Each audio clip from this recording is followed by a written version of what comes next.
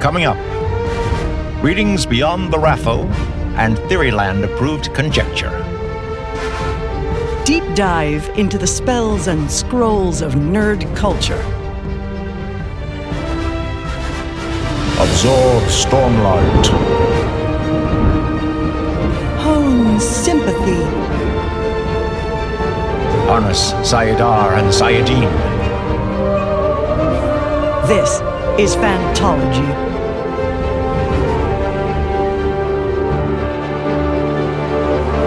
You may have heard of us.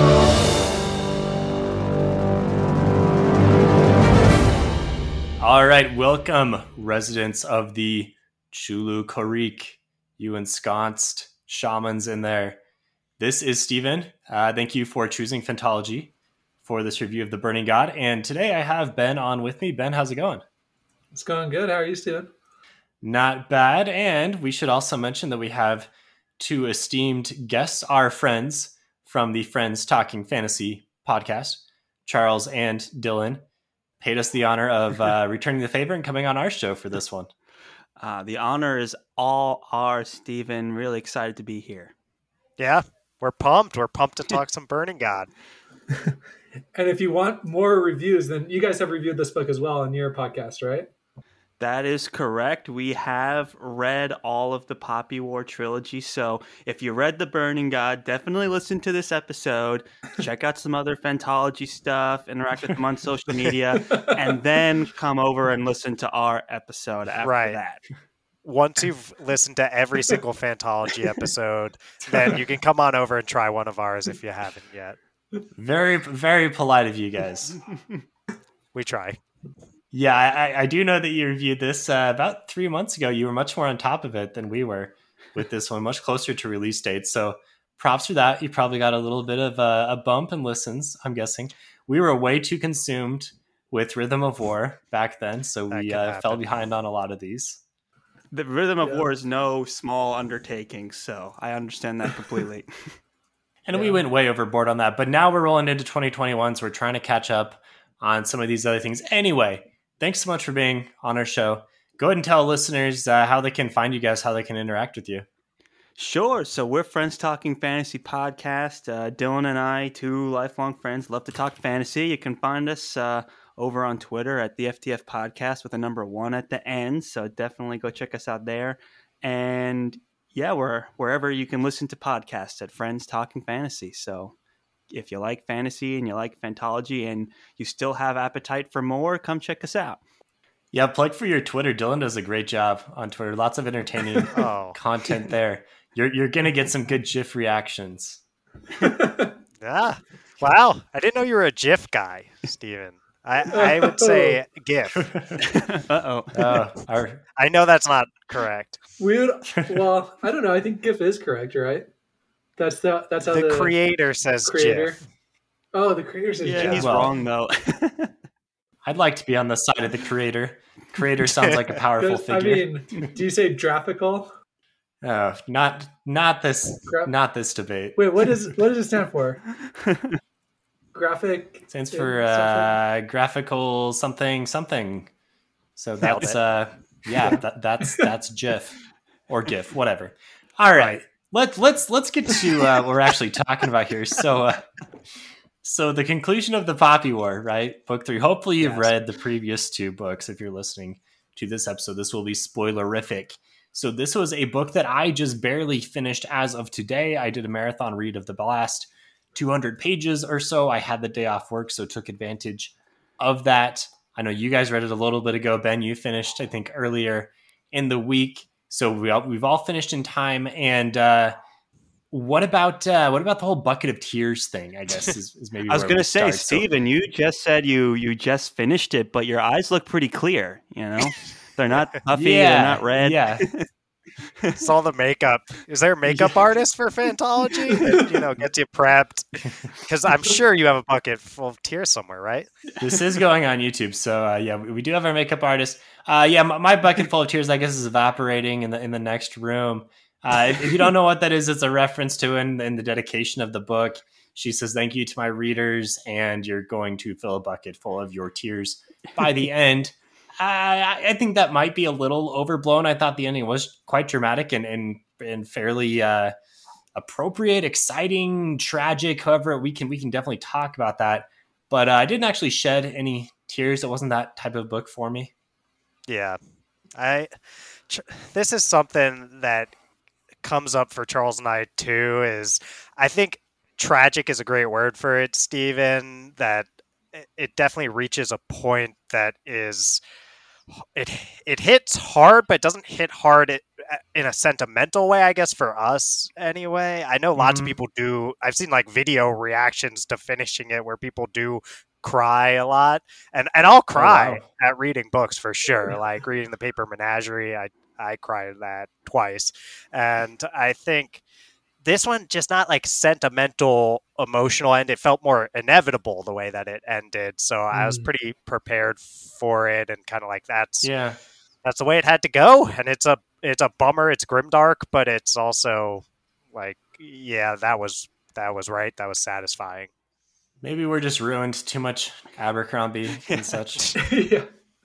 I think that there's, for a lot of times there's fate's worse than death. You know what I mean? And I was afraid that was going to happen to our main character, and luckily it didn't. So, I was okay with that fate because I was done reading the book anyway. So, yeah, the ending felt very inevitable, I would say, and it was more of a tragedy, but it wasn't like a tearjerk response. It wasn't sentimental. It was very tragic, though, very dramatic. Yeah, honestly, maybe this is the first hot take of the episode, but I feel like if you were filling your bucket with tears, you almost missed the point of the book. Ooh. Like, I don't think that the point of the book was to attach you to Rin so much. It's a hot burning god take. That's a burning hot take there, Stephen. I think maybe it's a spicy take. I think that there's something to how tight we are to Rin's perspective and how much we get to watch her journey in a way that we can understand how she got to the point that she got to. Like, I think that the whole Poppy War trilogy is about how someone who is rendered powerless ends up, when they get the opportunity to seize power, pretty much lashing out and not knowing how to pretty much live in a world as someone who has the capability for violence, because all that they've seen done to them is so bad. And I think I don't know, I was very attached to Rin at the start, like of the Poppy War, like the first book. And then slowly but surely I was like, oh no, it's just getting to the point that you are a monster and you have to go. But if you're still latched onto that early first book Rin, I could see how it would hit you really hard, just how she reached this point, even if it was inevitable, even if she kind of needed to go at the end. It was still, it's sad, I guess, but because it's like that had to happen, I'm glad that Rin's out of the picture. That's why it didn't tearjerk for me. And the author themselves, herself, Rebecca Kwong, if she's saying the bucket of tears thing, I'm like, I guess that's the point, sort of, but it just didn't hit that way for me. So she said that the inspiration for the series was kind of this focus on Mao and the speculative fiction, with this question of how does someone go from being like a backwater no one to killing millions of people, and like what is that transformation? How does that progress through? And that's what we've seen through these 3 books. So I think the focus of the trilogy is much more on answering or asking maybe these types of questions. She doesn't necessarily answer them. Some yes, some no. But I don't think it's more on the side of trying to get you to emotionally attach to them and killing them and making you cry. I think it's more on just like seeing the development of a monster, so to speak, and also, some of these deeper philosophical questions around colonialism, questions around history, all these types of things. So that's why I say I don't think that's the point. I think it's much more around these more important questions about like history and life and how we interpret those things. Right. I think Kwong did a really part of why I love Rin as a character so much is that, and Dylan and I have talked about this quite a bit, is her character growth, the moments we cheer for her when she, liberates herself from her like her step family, and she studies really hard. And when she wins battles and when she like overthrows the people that are trying to oppress her, we're cheering for her the entire way. But when you objectively take a step back and look at what she's done, she's like burned villages to the ground and killed millions of people. She's even resorted to self-harm, to study. We're cheering for her. These are moments where she's growing and she's like, standing up for herself. But these are also the moments where she's embracing the Phoenix God and burning everything around her. So that to me is like, you can fall in love with Rin, the character that's so close to the perspective of the story that you're reading, and you're cheering for her. But for me, the disconnect is she is like a Mao type, where she is like a tyrannical warlord essentially, and she's murdered tons of people. So for me, that's where that tragedy comes in, and that's why I'm not so emotionally connected. But I love Rin as a character for those reasons as well. One brave thing that I think that this book did pretty well was kind of dive into Rin's head about how she was rationalizing these things. Oh yeah. She goes in and she kind of almost has a conversation with Alton every time she has to do something brutal, and like she like relives it enough times so that it stops becoming meaningful for her almost. And that's pretty brave, because like I don't know if that's actually, like I'm sure nobody knows how Mao or how any like ruthless dictator like rationalizes the things that they do. But I thought it was cool that she attempted to do that. And I thought that part of the book actually like was one of my favorites. Yeah, I actually watched a little interview with Rebecca Kuang, and one of the things that she says is along the way, Rin is always suppressing her emotions and rationalizing things away.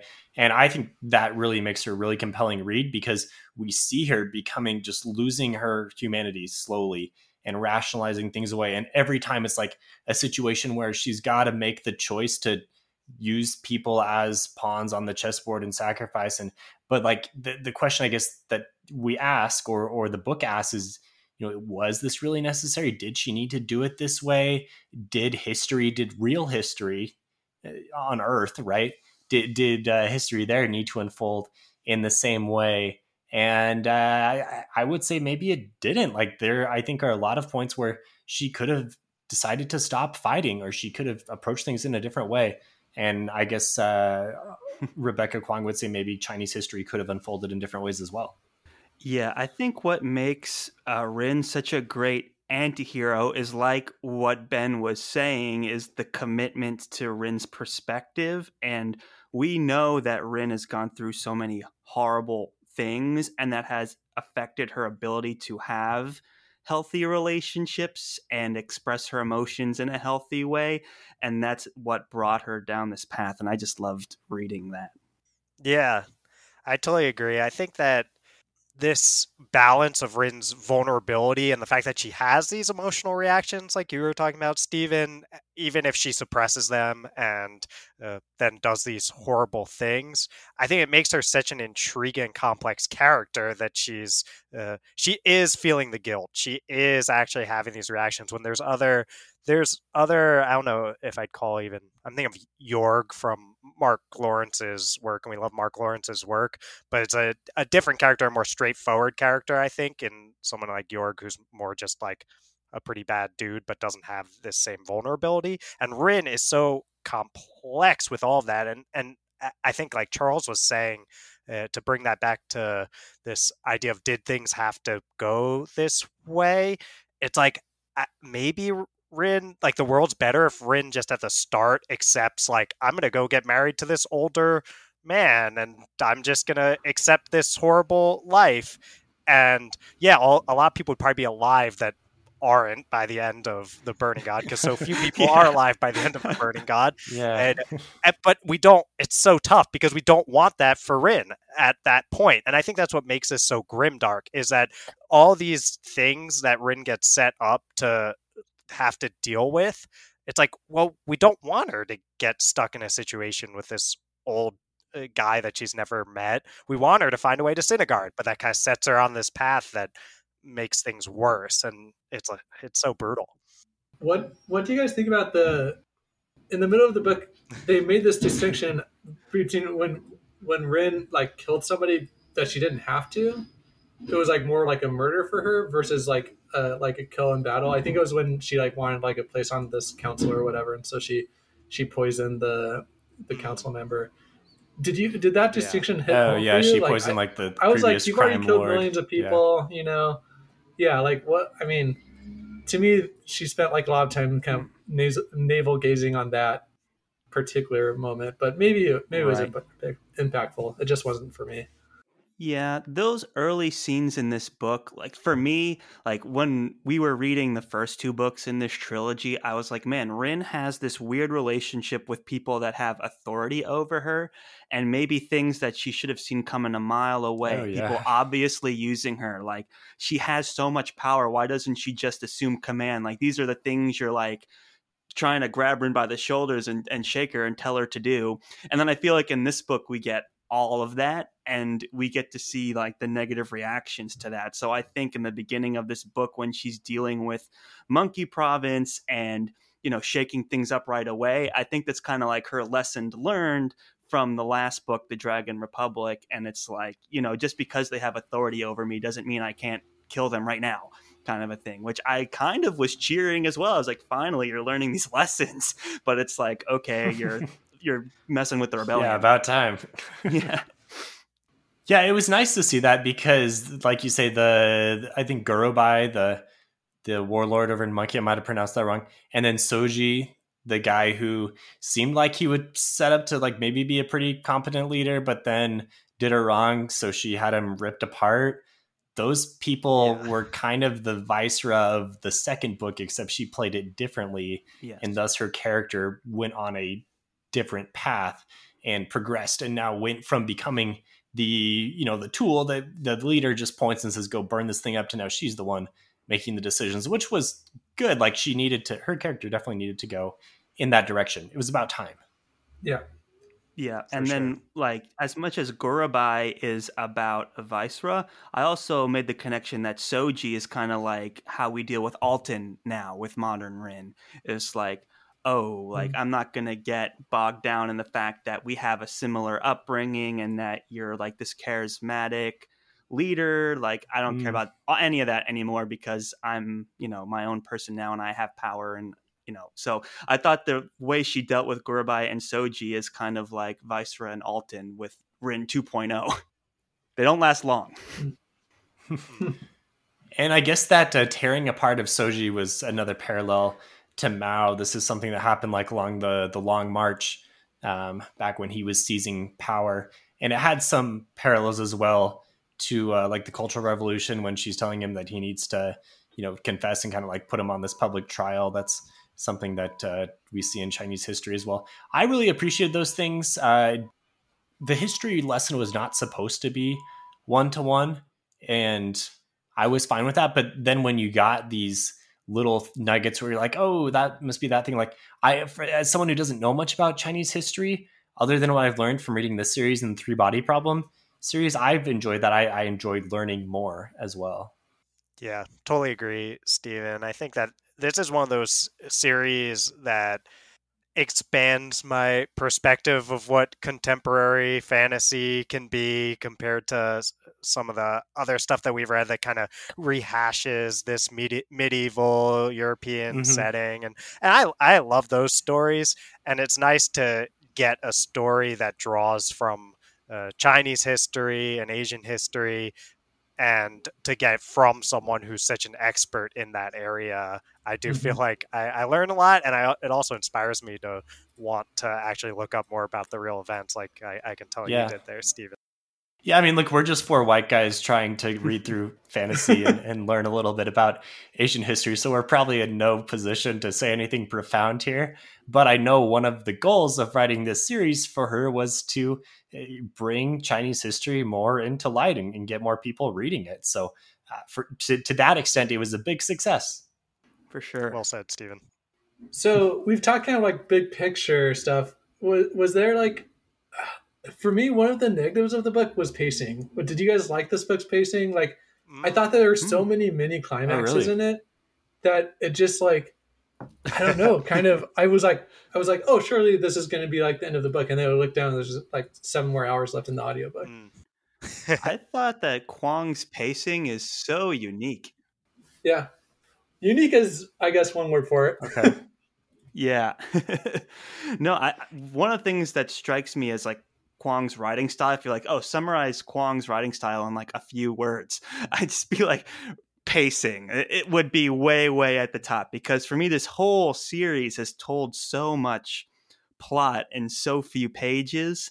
And for me, it was almost kind of refreshing, because so often in fantasy, and like we just started Wheel of Time, as any Fantology fan that checked us out when we had Steven on for Wheel of Time. Little bit different pacing. Yeah, so bit. it's like to compare the two is crazy. And so for me, it had like a really modern feel. It was kind of, and just how it paralleled Rin's just frantic lifestyle. I don't know. So much happened, and the pacing, it never had this filler kind of moment. It never felt like it dragged at all, and stuff was always happening. And I personally, it kept things interesting for me at the very least. Yeah, I have think some it's pros and cons. Yeah, go ahead, Dylan. Tell us what you think. Okay, I think that it's one of those like bug feature moments. Like, is it a bug? Is it a feature? Like, Sure. if you're invested in some of these storylines, like it sounds like Ben was invested in the trifecta going in and potentially having a big part of the end of this thing. And I'll say, when I was reading it, I too was like, oh, here comes the trifecta. Same. And it's going to be trifecta against the like Hesperians, and that'll be the big end. And then that moment happens on the mountain, and it's like, it's so hard to believe that they're even dead, because they're so used to these storylines Right. where it comes to a head with the thing that's being built, and Kwong quite literally just blows all of that up right in front of us. And I think that it's a kind of thing. I like the breakneck pacing of that, but I think it's totally valid to be like, wait, no, like the climax was supposed to come later, not here, and then again here, and then again here. Yeah. It's something we're probably not as useful, or something we're not as used to, I should say. Yeah. Yeah, I guess maybe one of those big moments I would have wished would have happened at the end of the second book. Because I feel like at the end of the second book, it just kind of peters out. Like, yeah, she gets betrayed by Naja and stuff happens. But, like, I wish that there's more of a climactic end to the second book. And I think that one of those would have fit well in there. Yeah, my hot take when we did the Dragon Republic episode was I had the same feelings that you did, Ben, about that kind of betrayal and the ending of that book. And I was kind of like, pushing back a little bit on the ending of this one, but it definitely makes up for it. We get like 3 endings in this book, so. Yeah. I almost think that this book ended in a similar way to Dragon Republic, where we have the big climax at Arlong, and then we have like a long period of just kind of like, okay, we're figuring things out now. And it's a little bit like the pacing is still fast, but the big things aren't really happening. And then at the end, we have the big thing in both books. So I think they're pretty similar structures. Right. My pro, I see what you guys are saying as far as like the pacing really lends to Rin's character. It makes it exciting to read. Things are always happening. I really enjoy that. I would say on the con side, sometimes things are happening so fast that there's not room to really like sit down and enjoy some of the longer set piece type like action sequences, which she really glosses over for the most part. Like there's the scene where they take the rich city that they call the whore, and they send in the earthquake guy, who I don't remember his name, Duji, I think. And he takes down the walls, and like there's a little bit of a scene there, but then it's like, okay, then they go sack the city and Rin kills a lot of people.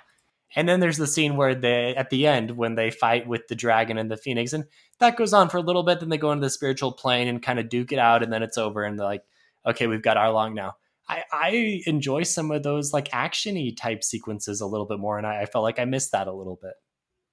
That you make some interesting points there, Steven. It makes me think about I know we're all big Brandon Sanderson fans in the mix here, and he talks sometimes about scene sequel format as like when you're writing a chapter or scene in a book, usually you get your action, then you get your characters process what just happened, then you get your action again, and it's the scene is the more action, and the sequel is the let's process it. And Kwong is a little bit more scene, right? Like it's just this happened, then this happened, then this happened. And like y'all are saying, yeah, it matches this frenetic Rin, all out, relentless, can't stop moving bit. But yeah, like sometimes you want to process a little bit. Rin doesn't, and therefore we don't get to. But of it. Yeah, it's tough. Yeah. It's because Rin is somewhat of an unreliable narrator, and she's the one you're following. So you're just going to get things in the way that she experiences it. Yeah. One thing that was done really well was that all these kind of side characters, specifically like the Psych 2.0, they were like sprinkled in really well throughout the book. Like how she kind of finds the boy that was kind of trapped under the rubble, and she finds, like, she rescues the two sisters. Like all those characters that I feel like in the previous two books would have just been part of the grimdark setting, kind of really did come back and played a bigger part. And so I was pleasantly surprised about that. Let's talk more about those guys. So the whole training of the new shamans, this has been hinted at since the Dragon Republic, when she's like, hey, we should have a shaman army. And nothing happens on it in that book, but it does in this book. What do you guys think of that? I mean, that was kind of a fun thing, but also a somewhat tragic thing is they didn't really make it, other than the healer girl who I think made it. That's what we talked about. We're like, I think she made it. And that's kind of a hopeful thing to think about, is that the healer's the one that gets to be one of the last shamans in this new age, you know? So for me, I thought these moments were quite interesting. The way that we are kind of introduced to them, you know, I feel like this is Rin, you know, we had talked about with the monkey warlord and with Soji of Rin kind of relearning her lessons. I feel like this is we're in part 2 of this story, or now into part 3 because of Mount Tian Shan. Like this is kind of her learning that lesson again, where she recognizes like the Dragon Emperor as someone who should not be in the picture. No, she's not going to be controlled anymore. Instead, she's going to make her own army. And I think we finally get that, because she had been the subservient role looking for authority for 2 books now. And I think this is just another one of those times where Rin has, for lack of a better phrase, learned her lesson and is now raising her own army. So I thought that was kind of a unique way for the story to go. And in terms of action pieces, we needed more shamans. They're fun. They're cool. The potential for them is fun. Definitely. Definitely. I like the Professor Rin moments. Yeah. I think that we also learn a lot about Rin through how she chooses to teach other people. There's this moment where Papaji, I think, is the character, one of the ones that Rin is training. The poison. Yeah, the poison. Yeah. And she's thinking about quitting, and Rin says to her, that's power, and you're not giving that up. I know you, you're me, is kind of her way of saying, oh, no, you're all in on this. And I think she sees in Papaji that same bit that we've been talking about with what Rin has dealt with herself. It's someone who's been rendered powerless their whole lives, gets his opportunity toward power, and Rin can tell, like, no, people like me who've had to deal with that, they are not going to give up power, and they'll even die pursuing it, and Papaji does, and so does Rin. It's I think you learn a lot by how someone chooses to teach, and I think we got to learn more about Rin, and that's what this whole book is about Rin for me. One thing that I thought was interesting was how Rin is so sympathetic and has a hard time with even committing the Psych to kind of train and suffer a similar fate that she does. Like, she has no problems wiping a whole continent devoid of life. She has no problems like killing on mass destruction. But like 5 people, she like has this huge internal conflict of, oh, am I gonna like make them experience the same fate as I do? And so it kind of like shows you kind of how wrapped up in herself she is sometimes, where, you know, life is life. You know, like if she's willing to kill hundreds of people in the battle of the previous day, she should be able to sacrifice 5 troops this way, you know? Right. She does a really good job of just like dehumanizing the masses out there in Mugen and in the Republic, etc. But then when she is confronted with someone who is alive and has a nice backstory like Papaji does, who makes her kind of a nice little tragic minor character, or later on when she sees the masses that are starving terribly and are bloated and dying. Like, she wants to help them. So there is some good there at the core of her, but she's just, I guess, too much of a psycho to really ever embrace that. Yeah, Steven, But I does think she you touch wanna on help some them? really good points there. The way I've always seen She it, tries to. if you go back and look at all those times when she made these horrible choices, you have to think about what her level of responsibility she assumed in the decision. Like, sometimes she's like, oh, I channeled the Phoenix and like something happened. And it's like, oh, I was just working for the Dragon Emperor. Like that, I'm following orders, or I'm doing something for someone else, like Alton.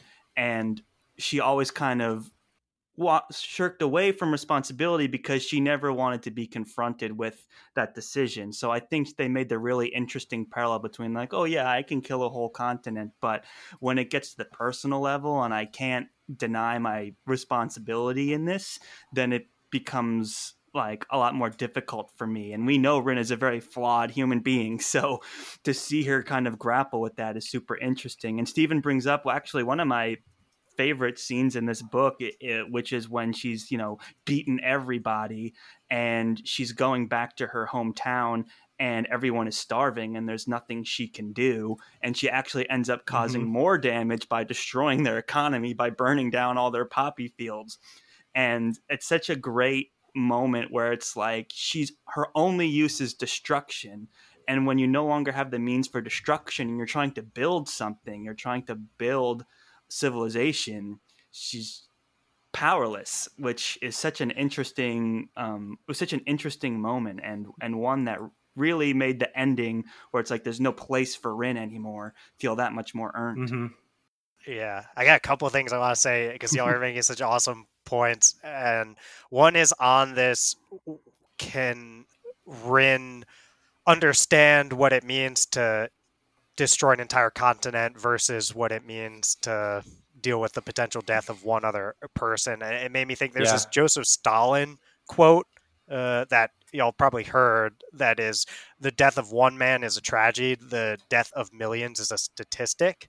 And I think that as another awful person who was responsible for countless deaths was Stalin, and that's Rin as well, is at the scale of an entire continent, especially made up of people who Rin was able to dehumanize that much. It was just a statistic to her. It was just like, oh yeah, now that thing is gone. But when she deals with these actual people, because Rin does have that vulnerable side to her, it's much harder. And I have another quote.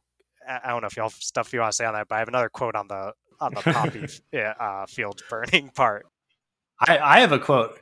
I have a quote from Mao. I don't remember the exact quote actually, so I'm going to paraphrase the quote. But it's something like, if half the people are starving, then what do? Well, you let them starve, and then you've got food for everyone else. So it's not a problem anymore. Everyone else is well fed. Problem solved. But let's hear your quote now, Dylan.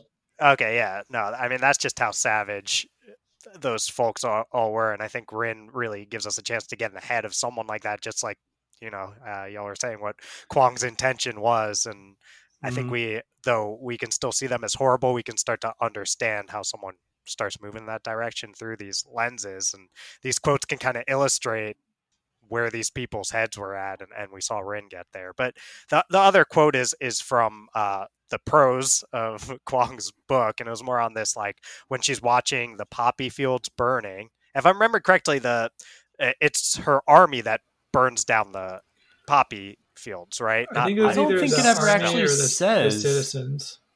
I feel like that's kind of an open question, isn't it? Yeah, well, they had because she had given a speech to try and rally them, like, hey, let's do this. And then they're like kind of heckling her, like, oh, you have to feed us first before you launch another battle. And then the next morning she wakes up to the poppy. So I feel like it's kind of I assumed that it was like the citizens kind of revolted and did it. That's what I thought too. Got it. Okay, that's on me. Although it also could have been some traitor that was in their midst that was never really resolved. That's true. Yeah, I think it's fair. The part I felt confident about was that it wasn't like Rin went out and burned them, because she was so that was her one salvation. That was her one chance she was to maybe into make it. things work.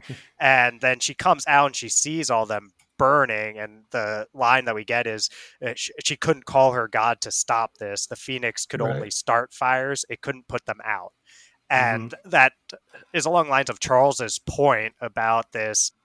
She's so powerful. She has the powers of a literal god, but all the god can do is destroy things. And when she's faced with this, like, this is my one opportunity, I need to make something not to burn, she can't do anything about it. All she could do would be make the burning happen faster. And I think that's such a big moment for Rin that helps lead her toward her eventual conclusion that the world needs her not to be in it if it's ever going to heal. I love that you're bringing up some quotes, because I think another strong point of the series is just her literary, like her prose skills. Very well written, very tightly written. I think lots of pretty profound things sprinkled in. So there's a lot of things you could quote from this series. For sure. Yeah. I love how modern it feels too. Yeah. So I wanted to get Steven's reaction on something, because when we talked about this on like Discord and stuff, Steven's favorite character has always been Katai. Correct me if I'm wrong, Steven.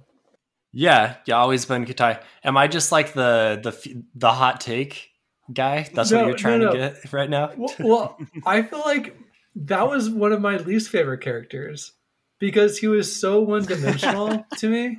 And really? he was just always Fight. Yeah. Yeah. He was so one-dimensional. He never did anything unexpected. And he was just there to contrast Rin. And the fact that he had to die with her at the end was okay with me, because he was always just Rin's companion, you know? So I don't know. Well, what do you think about that, Steven? Oh man. I know that you probably see Steven, yourself your in Katai a lot. Duke it out. Yeah. Well, you're not wrong. You're not wrong. Like Katai, I feel like I'm always the smartest one out there. No, It's too one-dimensional though, Steven. Stop being so smart.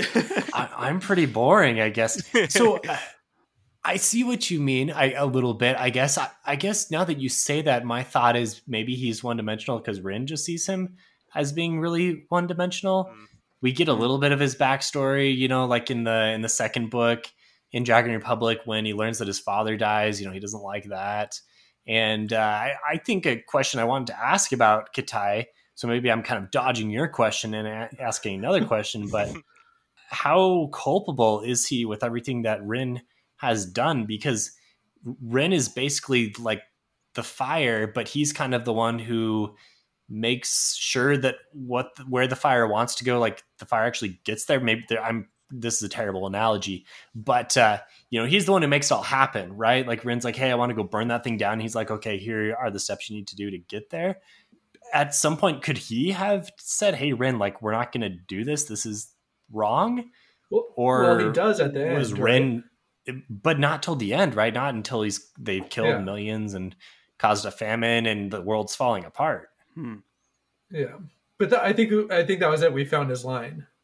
Yeah, and it's how we're so close to Rin's perspective, right? And one of the things we were praising earlier is the commitment to Rin's perspective as a narrator.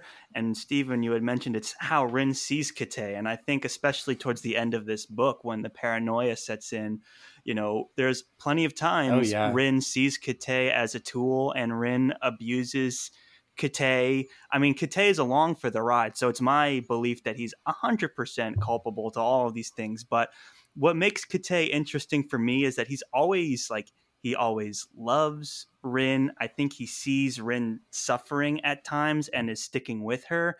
And he does make attempts to bridge make peace between Rin and Nezha multiple times, and even at the end as well. And I can kind of get the sense at the end that he was walking on eggshells a bit with Rin, and he was kind of looking to Venka, like, what are we going to do? And although it's never explicitly mentioned, I do believe Rin and Venka kind of were going behind Rin's back, Katai and Venka were going behind Rin's back, trying to make peace with Neja. So I do think he's walking on eggshells around her and is afraid of her. But like, as you said, Rin's perspective on Kate can be one-dimensional at times. And that's why I think Kate is an interesting character. I think the reason why he does what he does is because this is what he's really good at, like organizing things and making it happen and being a military strategist. And so he's got this opportunity to do what he's good at. It's like, man, I'm going to do it. And the cause is somewhat just, right? We're kicking out the Hesperians and Viceroy and the Republic. You know, they messed with us, so we're going to get them back. At some point, maybe I would say if he was really a noble character that I could really get behind, I think he should have drawn the line sooner. But it was almost kind of like Rin, like he was along. Yes, he was along for the ride, but like Rin, he was faced with a bunch of impossible situations where at the end he was just trying to hold the country together, and eventually decided Rin had to go. But maybe I would have liked to see him do something sooner. Yeah, I agree. I think he's culpable. I think we needed one scene similar to how we got Neja at the very end, where we got like a page of his viewpoint regarding Rin and like everything she meant to him, but like he recognized that she was like a little off her rockers. Like we needed one viewpoint like that from Kate, like just to say, this is what my perspective was throughout it all. I loved her, but I feared her. It's probably good that she's not here. You know what I mean? Like we needed something like that from him in order to make it more than one-dimensional. Yeah. It would be interesting to see Kate outside of the lens of Rin for sure. I would definitely like to see how he kind of justified some of his actions and maybe see how much of a part he really had in the end when the like exchange of notes and information and like Neja had someone on the inside. We don't really know who that was, but I'd like to see how, you know, involved Kate was in all of that. It wouldn't surprise me if he was trying to do a whole lot of that. I'm pretty convinced that he was the main culprit here, because there's a few throughout things or just at the end. I'd say probably throughout, but more convincingly at the end. Like, okay, I think that maybe him and Venka were involved, but there's a few things that I point to, and I think it's never explicitly stated in the text, so it is up for interpretation who was the quote unquote traitor leaving the notes, which I do think was a poorly done attempt at creating some sort of truce or understanding. But with Rin, it was not going to ever be accomplished by like leaving random notes near her that she couldn't tell who was sending them because she's already paranoid, but whatever. And the part of it, if he was involved in that, Kate is totally culpable for making things even worse and exacerbating Rin's paranoia. But I'll also say that the reason I think it was Kate, sorry, you all have it right, but Charles and I were saying Kate on our podcast. But I think that Kate is, first off, when the food comes for Rin that's poisoned, and R.I.P. Bin Bin, as R.I.P. we said, Bin Bin. the dog that the poor had to die because of dog. poison food. But when the poison comes, and there's a note that had like pretty much said like don't eat the food. Venka doesn't do anything, and Kate just is like no, like don't eat the food, definitely don't do it. So he maybe knew what was in that note, but then you're believing that Venka, if she was the traitor, was just going to let Rin get poisoned. And then the other bit there is that when Rin was accusing Venka of being a traitor, it was Kate who was like, no, like, and he's usually very composed, very like, oh, we should think everything out. Like, let's consider all the options. But he was just yelling like, no, she's not a traitor. And I'm like, why is he so adamant and so convinced? Because he knows she's not the traitor because he is. So I feel pretty, so I don't know. I came away a lot stronger on the like Kate was the, like, I think he had good intention, so I hesitate to say traitor strongly, but he was the person leaving the notes, and that's why he's culpable, because it's like, dude, no, you know Rin really well. This is not going to help. Like, just try anything else. Yeah. Interesting. Okay, I hadn't really thought about it that way. Ben, what was your take on who the traitor was? Yeah, similar. I just kind of assumed that it was this infiltrated somehow, but this makes a lot more sense. So I can get behind this theory that it was Katai. I had a similar thought as you. I thought it was Neja's, Republican forces or Hesperian allies, whatever, that were spying on them, and I pretty much just like stuck with what the novel was wanting me to believe, that Rin was getting more and more paranoid and losing it. So I guess I'm not really. I need to reevaluate. My thoughts are I'm not sure. One more that I'm remembering is when we do get like a page of Neja at the end, he calls Kitai like the go-between, something of that nature, between the two of them. Like, he says like, "Oh, of course, Kitai, the go-between." I'm paraphrasing, but it says like the person who is always between the two of them. So I think something's, I don't know. I feel strongly about that one. I know. Rebecca Kwong was asked this question in an interview that I watched, and she didn't say, she didn't come down either way on if it was Katai or if it was Venka or if there was no traitor. She said she likened it actually to Inception with the top with Christopher Nolan, which is like still spinning. So you guys decide. And I know that's maybe unfair, but that's my license as the author to put that out there. So up to debate for sure. Okay, let's talk about Neja. We haven't really we haven't dived into him full on. He wasn't in this book a whole lot. I mean, obviously he was a big part of it because they were always fighting against him, but he really just kind of showed up for the fights. And my take on Neja, he's another character that I really liked, and I just feel really bad for the guy. Like, he was put in a terrible situation, but so were our other characters, and maybe he handled it better because he was willing to compromise and not be psycho crazy like Rin was. Yeah, there's a couple interesting things around Neja and his relationship with the Hesperians versus Rins, and I think it just comes down to this theme of like colonization and the different ways that the Hesperians were kind of destroying their culture.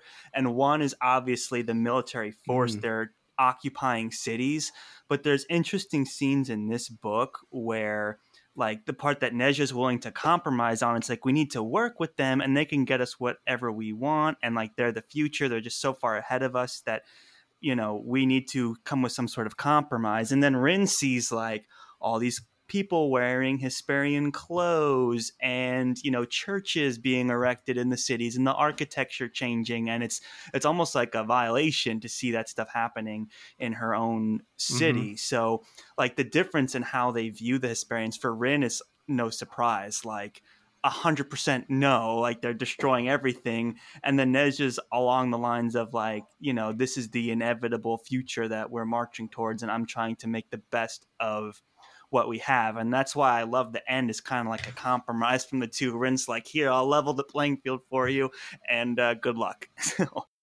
There's a lot there. There's a lot there that you said, Charles. Who wants to run off that? No one, huh?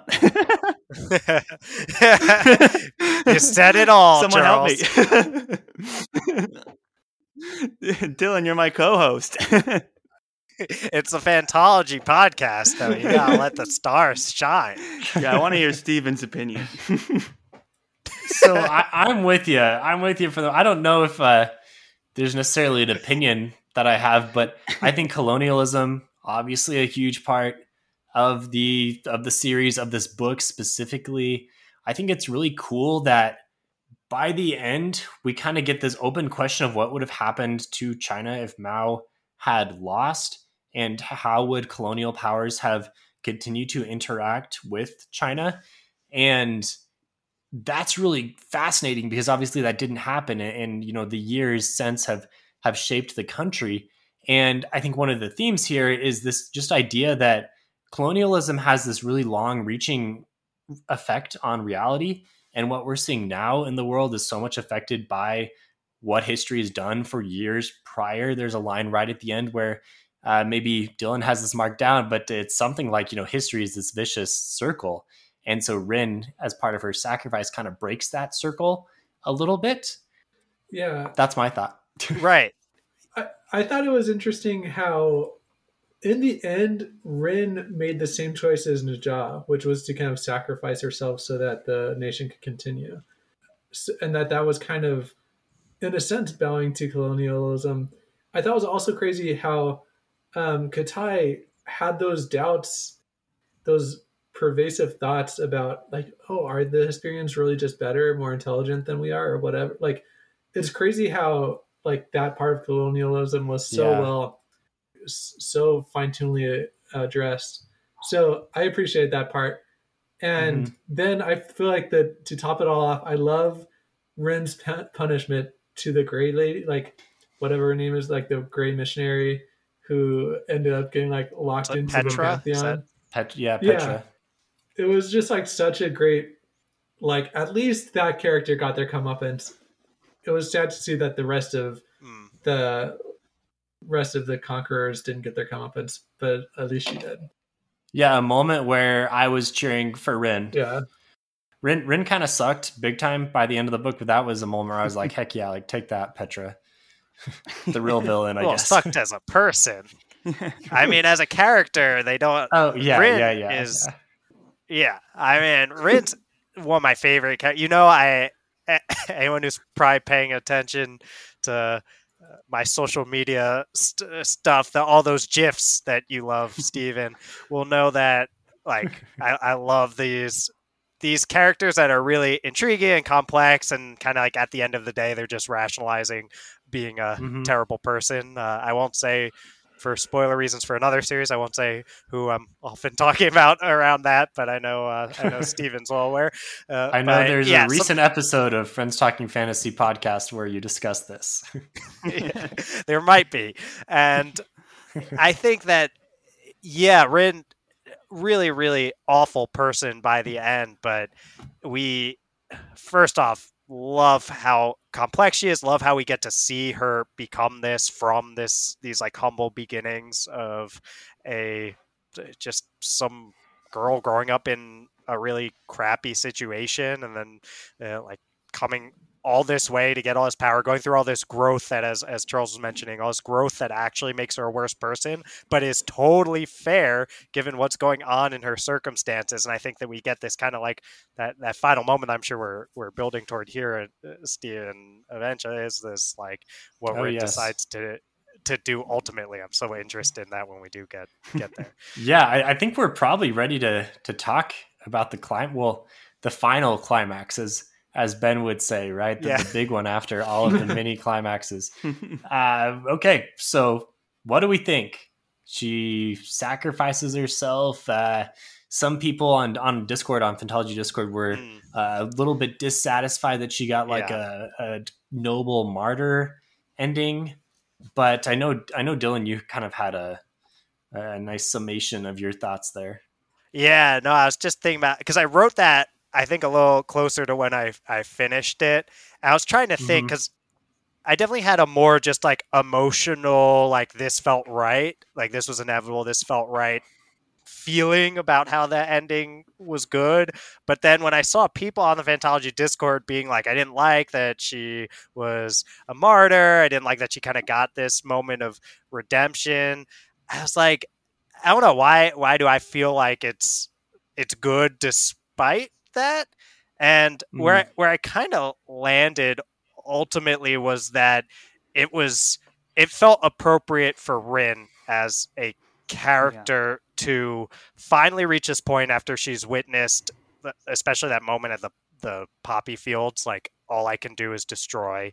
She's kind of between a rock and a hard place by the end there, where it's like I'm choosing, as Ben mentioned, like a fate worse than death, probably. Like if I keep fighting here, I'm just going to get captured by the Hesperians, and then it's going to end up even worse for me.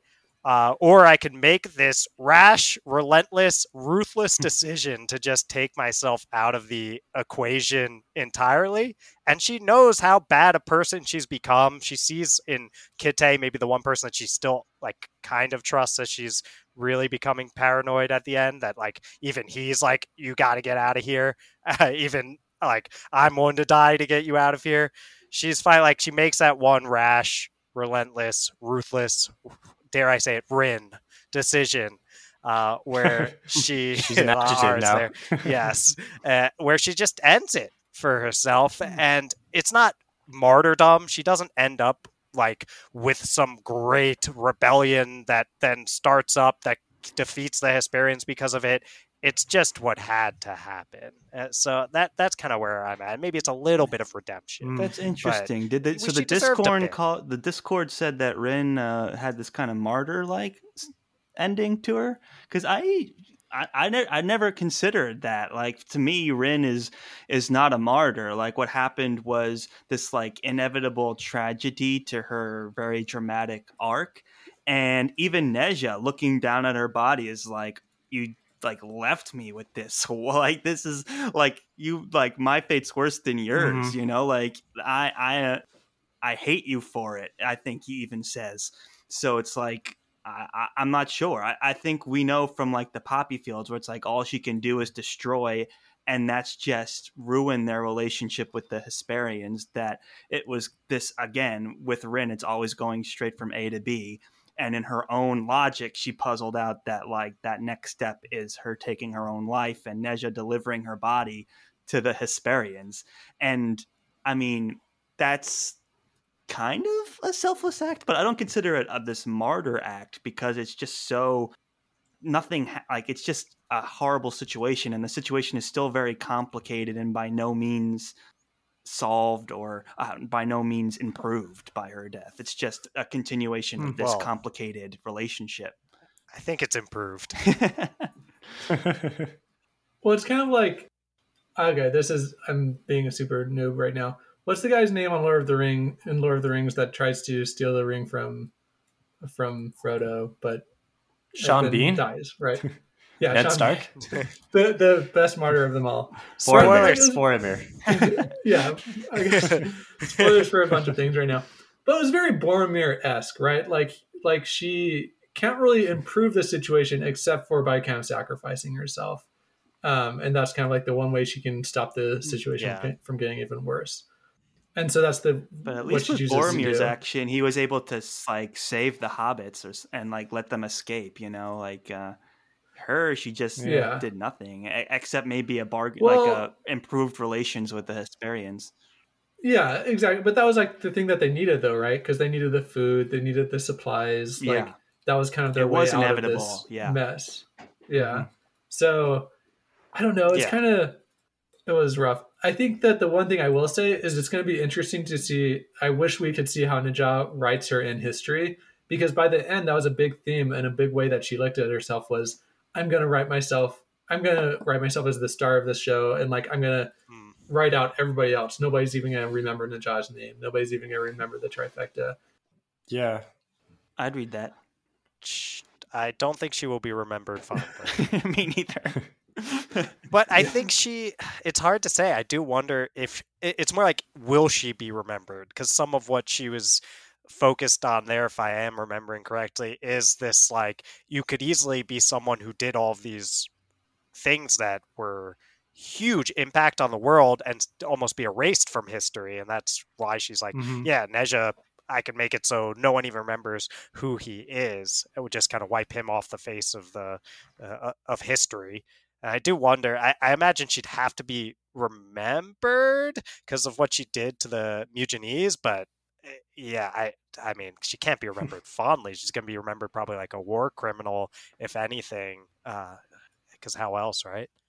This is such a great idea that Kwong set up really well with the Red Emperor and his legacy, and then the fact that the Spearly Queen, Tirza, I think was her name, like wasn't in history at all, but in reality, she's like, wait, that's her and that huge statue right there, but she's not in anyone's history. So again, just like getting at this idea of the unreliability of the historical narrative and the victors write the histories, and so many things were set up really well. Like this, looking back at this series, I really hope that R.F. Kuang gets the credit she deserves for putting together a really tightly written and set up. Like, not only was the prose really strong, but just the way that she presented ideas and developed them and asked questions, like incredibly impressive for someone who is younger than all of us and already has 3 best-selling novels out there. Like, I'm really excited to read more from her.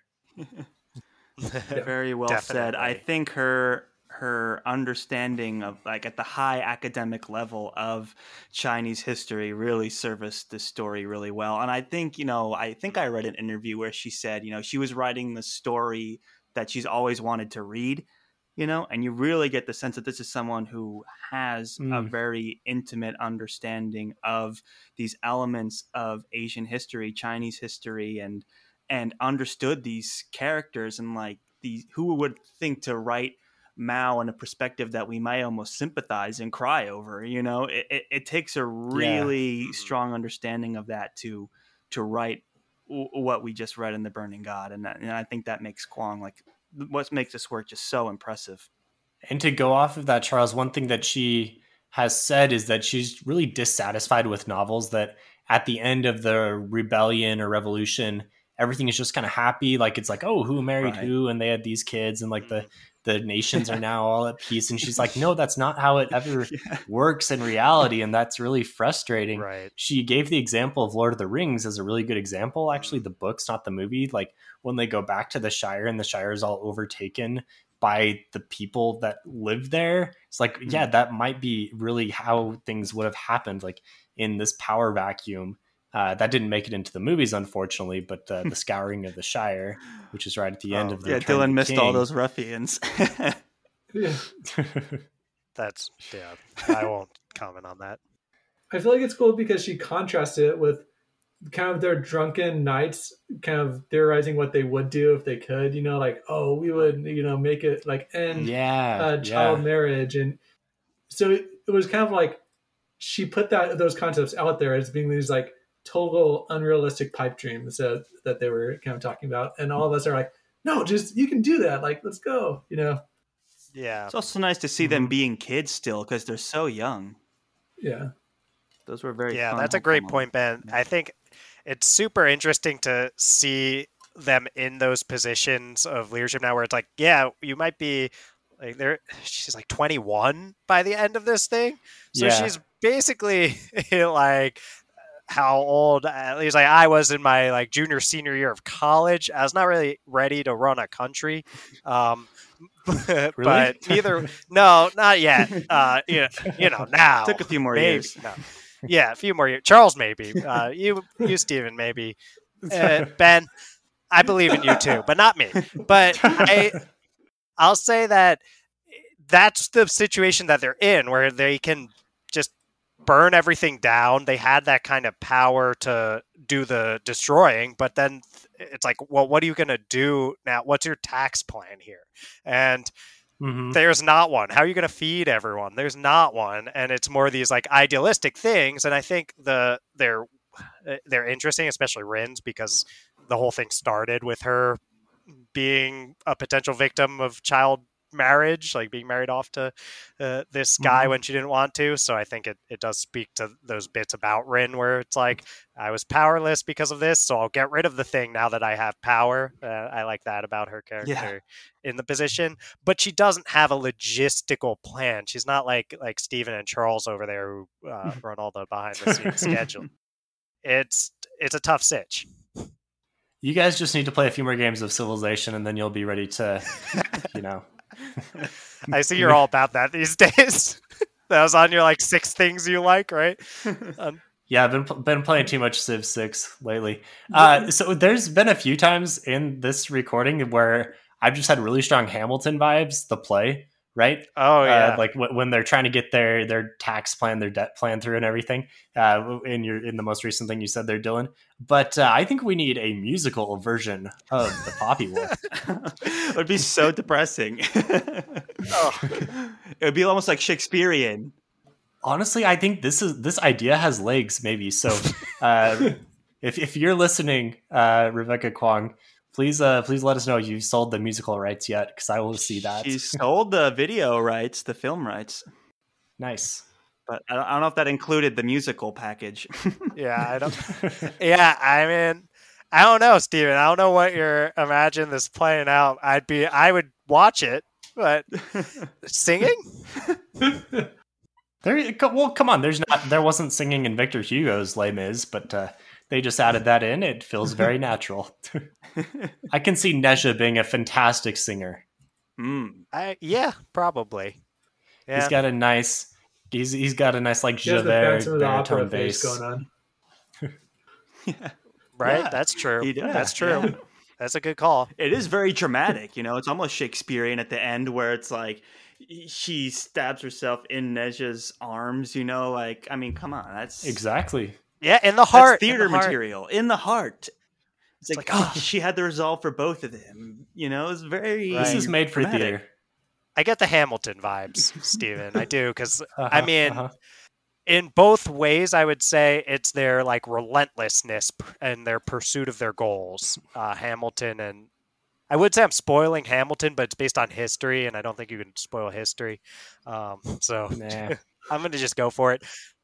Yeah, that guy Hamilton who really existed did get shot in a duel and died, and it's a tragic ending that's brought about by his own relentless pursuit of his goals. And I would say that's what we get from Rin, is a tragic ending because of her own relentless pursuit of her goals and power, of course. And All right, I'm going full Lin-Manuel here. We're going to write the adaptation, and then we will work out the rights as we go. But it's going to be fantastic.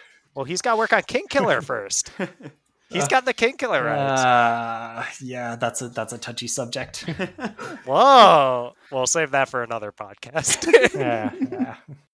If you want to hop on Phantology Discord and talk with Dylan, his candle there is Defender of Dennis. So I think we know what that means. Definitely find me in that in the King Killer spoiler section. Well, I think this is the point of the podcast where we've just wrapped up into hysterics. So I'm going to call it. Thanks so much for listening to the end of the Poppy War, the Burning God. I guess Rebecca Kwong is now finishing what she's calling her Oxford novel, more of like a period piece. I'm not certain if there's a fantasy element to it or not. I think that would be a fantastic story. I'll probably read it either way because I just think she's a great author, and I'm down to support her. She's through the rest of her incredible. career. So thanks for sticking with us, and thanks so much, Charles and Dylan from Friends Talking Fantasy Podcast. You can find them everywhere, especially on Twitter. They've got some GIFs out there. Yeah, Wow. I have GIFs. They have GIFs. If you want to hear more from Phantology, you can find us at www.phantologybooks.com, and you can support the show at patreon.com/phantology_books. So until next time, see you guys later. All right, guys, thanks for having us. Thanks for having us.